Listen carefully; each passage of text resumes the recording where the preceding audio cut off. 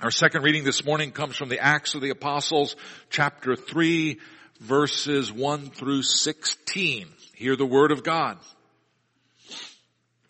Now Peter and John were going up to the temple at the hour of prayer, the 9th hour, and a man, lame from birth, was being carried, whom they laid daily at the gate of the temple, that is called the Beautiful Gate, to ask alms of those entering the temple.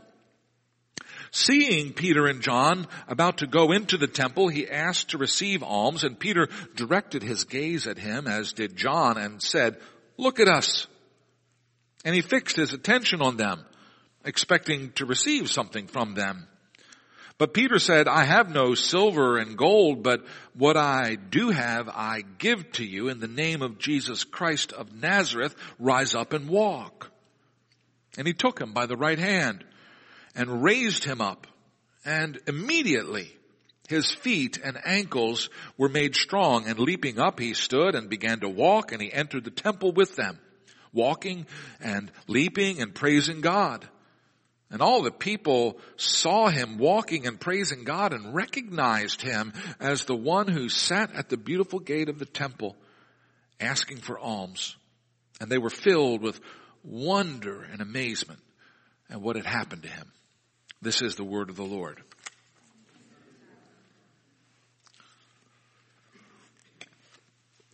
This morning we continue our series of sermons through the Acts of the Apostles. We have finally left behind the day of Pentecost, the birthday of the church.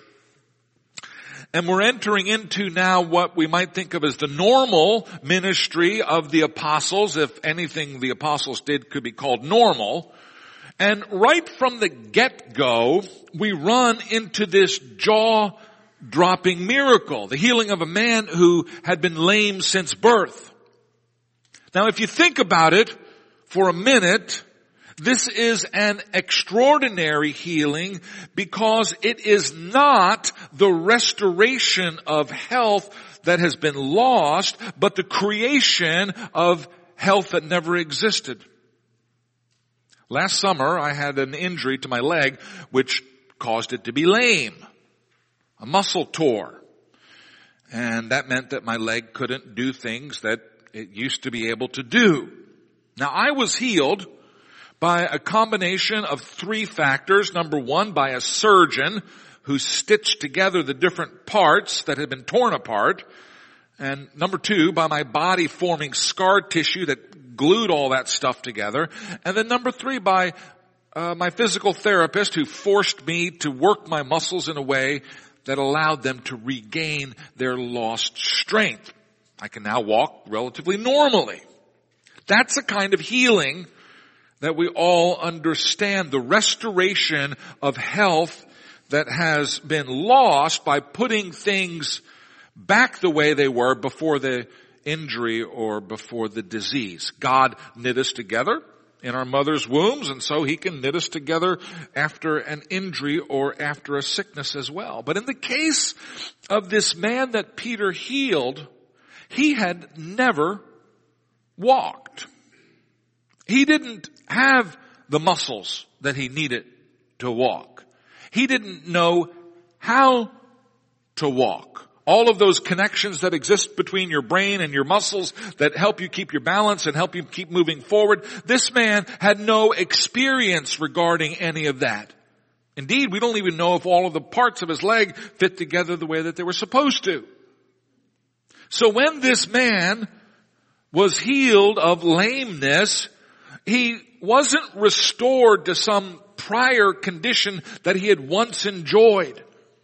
Instead, he was given an entirely new state of being. This is more like creation than restoration, and that should blow our minds. It certainly blew the minds of those who had seen the miracle. Scripture tells us that they were filled with wonder and amazement. Now you will recall that the Acts of the Apostles is the continuation of the Gospel of Luke. Acts and Luke are volume 1 and volume 2 of a single work by a single author. And in the Gospel of Luke, we are accustomed to witnessing the extraordinary miracles of Jesus. cleansing lepers, restoring a man with a withered hand, raising a widow's son, calming a storm on the sea, casting out demons, feeding 5,000. The power, the divinity, the godness of Jesus crackles in the air all around him like lightning from a supercharged orb. Now maybe we take those things for granted, because, Jesus is Jesus, and that's what you expect him to do. Ho-hum, Jesus performing another miracle. Tell me something new. Tell me something I didn't already know. It's a mistake, of course, to dull our senses to manifestations of the divine. Those who have been confronted by the divinity of Jesus, by the otherness of Jesus, they either worshiped him as God, or they rejected him as a threat to their own rule in this life. But the dumbest thing that we could do is to dull ourselves to the surpassing power and the surpassing strangeness of Jesus. He was doing things that just did not make any sense. Maybe we're a little too used to that. But now that we're in the Acts of the Apostles, we make a jump. In the move from the Gospel of Luke to the Acts of the Apostles, we're no longer talking about the second person of the Trinity doing miracles and blowing minds. In the Acts of the Apostles, we're now dealing with regular guys, with fishermen and tax collectors. And guess what? These regular guys too, they also do miracles, and they'll also blow your mind. Peter and John, they go to the temple to pray. It's 3 p.m. And on the steps of the temple is a lame beggar. We don't know his name, but we know his identity. He's the lame beggar. That's his permanent condition. He's always been lame. Everybody knows him. He's always carried to the same place every day. No one's surprised to see him. The lame beggar, that's his career. He makes his living by asking religious people for alms, for money that's given as an act of religious devotion. The law of Moses requires us to give alms. And so a person need only sit on the steps of the temple, and in the course of the day, enough money would come in to keep body and soul together. Peter and John meet the lame beggar. I wish we knew his name. And the beggar calls out, as beggars do, asking for money. He isn't looking at anyone. He's just making his repeated appeal for money over and over again. No doubt his eyes downcast in modesty and in shame. But Peter says directly to this man, look at us. Look at me and my buddy John. Now, if you've ever given money to beggars, you may have noticed that they often have their eyes on your hands and not on your face. And it is rare that words are exchanged between a beggar and his patron. We all understand the social customs surrounding begging. We all understand the relationship between donor and recipient. There is a gulf between the two, a gulf that doesn't require a meeting of eyes, a gulf that doesn't require a conversation. Because the beggar is a damaged person.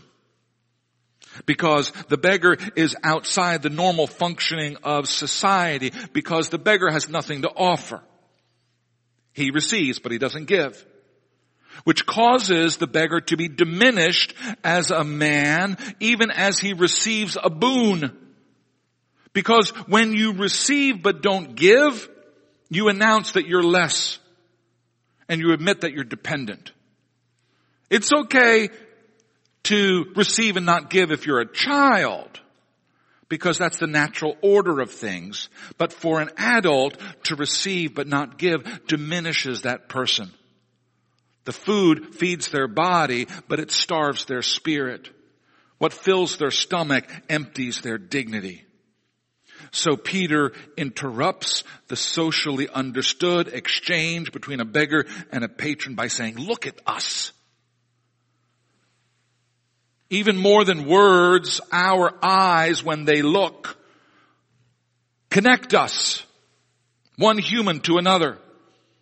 When we look at each other eye to eye, we see the other person and we also expose ourselves. I believe that's how we should be living all of the time. In real relationships, eye to eye. Now notice that is the opposite of living behind mirrored sunglasses or tinted windows, which allow us to see without being seen. Look at us, Peter says to the social outcast, to the beggar. And with those words, Peter interrupts the social convention with an authentic and a revealing encounter. Look at us. And the man looks. No doubt he's surprised. Maybe Peter and John are going to give him a substantial gift, he's thinking. Maybe not just the customary pennies. A couple of doors down from my house, there's a halfway house for mentally ill people. And one of the ladies who lives there, she weighs about 400 pounds. And she often stands on the corner across from my house in her bathroom slippers, flagging down passing cars to ask them for money, which is an unusual sight in the suburbs. So the cars usually do stop. Now, this woman is a ward of the state. She has housing, she has food, she has medical care. She's not suffering in that way, but what she wants is money for cigarettes, which they don't give her at the halfway house, and so she stands on the corner and she asks for money for the cigarettes. A couple of weeks ago, I was talking with a delivery man who had come to my house, and my neighbor, the 400-pound lady, is standing on the corner at the time, and he says to me, "What's up with her?" And I say, "Oh, she lives at the halfway house down the street, and she's looking for cigarette money." And he laughed and he said, "Well, I offered her some money, but she said that's not enough."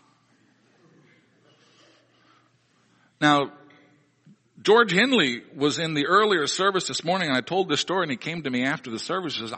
She said the same thing to me. But to him, she wanted cigarettes and a Mountain Dew, and he only had enough money for the Mountain Dew. So, I don't know. So when Peter insists that the lame beggar looks at him, maybe the beggar thought that he was in for a good handout. Maybe enough to get both the cigarettes and the Mountain Dew. But instead he learns that Peter and John, in fact, are broke. They don't have any money.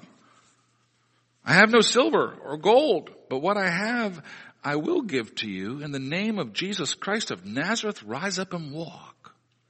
And then this crazy miracle happens. It's mind-bending. It's physics defying. It's God revealing. This man receives what he's never had before. Now what I want you to notice in this exchange is that Peter uses this phrase, "in the name of Jesus Christ of Nazareth, rise up and walk." Peter is not acting on his own behalf. Peter isn't acting in his own power. This becomes clearer when Peter and John are beset by a crowd of people who come running after them, following the miracle. They've gone into the temple. They're there in Solomon's portico, which is apparently where the early church would gather regularly for worship. And what we hear is that all the people, utterly astonished, ran together to Peter and John, and Peter says to them, "Why do you stare at us? As though by our power or piety we made him walk?" It's no wonder that they're staring at Peter and John.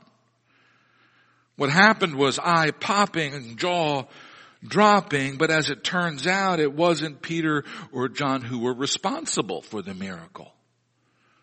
It was the name of Jesus. Or more precisely, it was faith in the name of Jesus. Verse 16 says, "And his name, by faith in his name, has made this man strong whom you see and know. And the faith that is through Jesus has given the man this perfect health in the presence of you all." The miracle is strange. Something strange is going on. There is a transfer of power here from Jesus Christ to the next generation by means of faith. In the Gospel of Luke, Jesus regularly performed great miracles. Or actually, it's sometimes the faith that Jesus inspires that performs the great miracle. You remember the story of Jesus healing the 10 lepers. Only one of them returns to thank Jesus. Horrible story in some way. Jesus says to the one who returns him, he's down in the dust at Jesus' feet thanking Jesus for what he's done. And Jesus says to him, rise and go your way. Your faith has made you well. Now I can't pretend to understand the relationship between Jesus and faith in Jesus or the faith of Jesus. But what we see with Peter and John on the temple steps is clearly that this power of Jesus, the power of the faith in Jesus, is going from one generation to the next. Jesus is gone. He's no longer on the earth. He's in heaven. But Peter and John invoke his name, and then this crazy thing happens. And by the way, Jesus warned his disciples that this was going to happen. In John chapter 14, Jesus says to them, truly, truly, I say to you, whoever believes in me will also do the works that I do, and greater works than these will he do. Works is code here for miracles, because I'm going to the Father. Whatever you ask in my name, this I will do, that the Father may be glorified in the Son. If you ask me anything in my name, I will do it. Now imagine Jesus saying to you, hey, I've done some really great things. You've seen my great miracles, but guess what? You're going to do more than I did. Peter takes Jesus at his word. And a man who had never walked, walks. So what does this all mean? What's this all about? Well, would you believe me if I told you that this is all about Doug Nolan? Today we're going to install Brother Doug Nolan as a ruling elder in this congregation. He has been ordained in the past. He has served a number of times on the session. He has been called back up and has re-enlisted. Now we believe that God calls individuals to specific places and roles within the body of Christ. And those individuals who were called to serve the body of Christ, like Peter and John, they do not act in their own power or authority or piety. They act in the name of Jesus. And there's power in that name. Jesus said that his disciples would do greater things than he did. And today the Church of Jesus Christ is doing greater works than Jesus did while he was walking around in the dust of Palestine. Well, for the simple reason that there are 2 billion of us now. That's a lot of people to get the work of God done in the name of Jesus Christ. Our Old Testament reading is the call narrative of Isaiah. This is the account of the encounter between Isaiah, who's not yet a prophet, and Almighty God. And this encounter results in Isaiah becoming a prophet, becoming a spokesperson of God. And notice Isaiah's reaction to the encounter. Woe is me! By the way, this is the appropriate response if the nominating committee ever comes to you. Woe is me! I'm lost. I'm a man of unclean lips. I dwell in the midst of people of unclean lips. Isaiah is in the presence of Almighty God, and he's scared to death because he knows that he, Isaiah, is not holy. He knows that he's full of sin. He knows that he's corrupt. He knows that an unholy person in the presence of holy God is in a very dangerous position. And so he cries out, woe is me, I am lost. Now this is the man who becomes one of the most important prophets of Israel. And maybe you're wondering what in the world God is doing, calling an unclean man to be his prophet. Maybe God should call a holy man to be his prophet. Maybe God should call someone with clean lips to speak for him. That makes more sense, doesn't it? But then the question is, where's God going to find that man? That holy man. That man with the clean lips. Especially in light of what the Bible says about humans. All we like sheep have gone astray. All we have turned every one to his own way. Or the Lord looks down from heaven upon the children of men to see if there are any who understand, who seek God. They have all turned aside. They have together become corrupt. There is none who does good, no, not one. Or all have sinned and fall short of the glory of God. So where will God find his holy man? Where is the individual with the clean lips? If God is going to call anyone into service, he must call someone who is fallen and sinful. There is no other choice.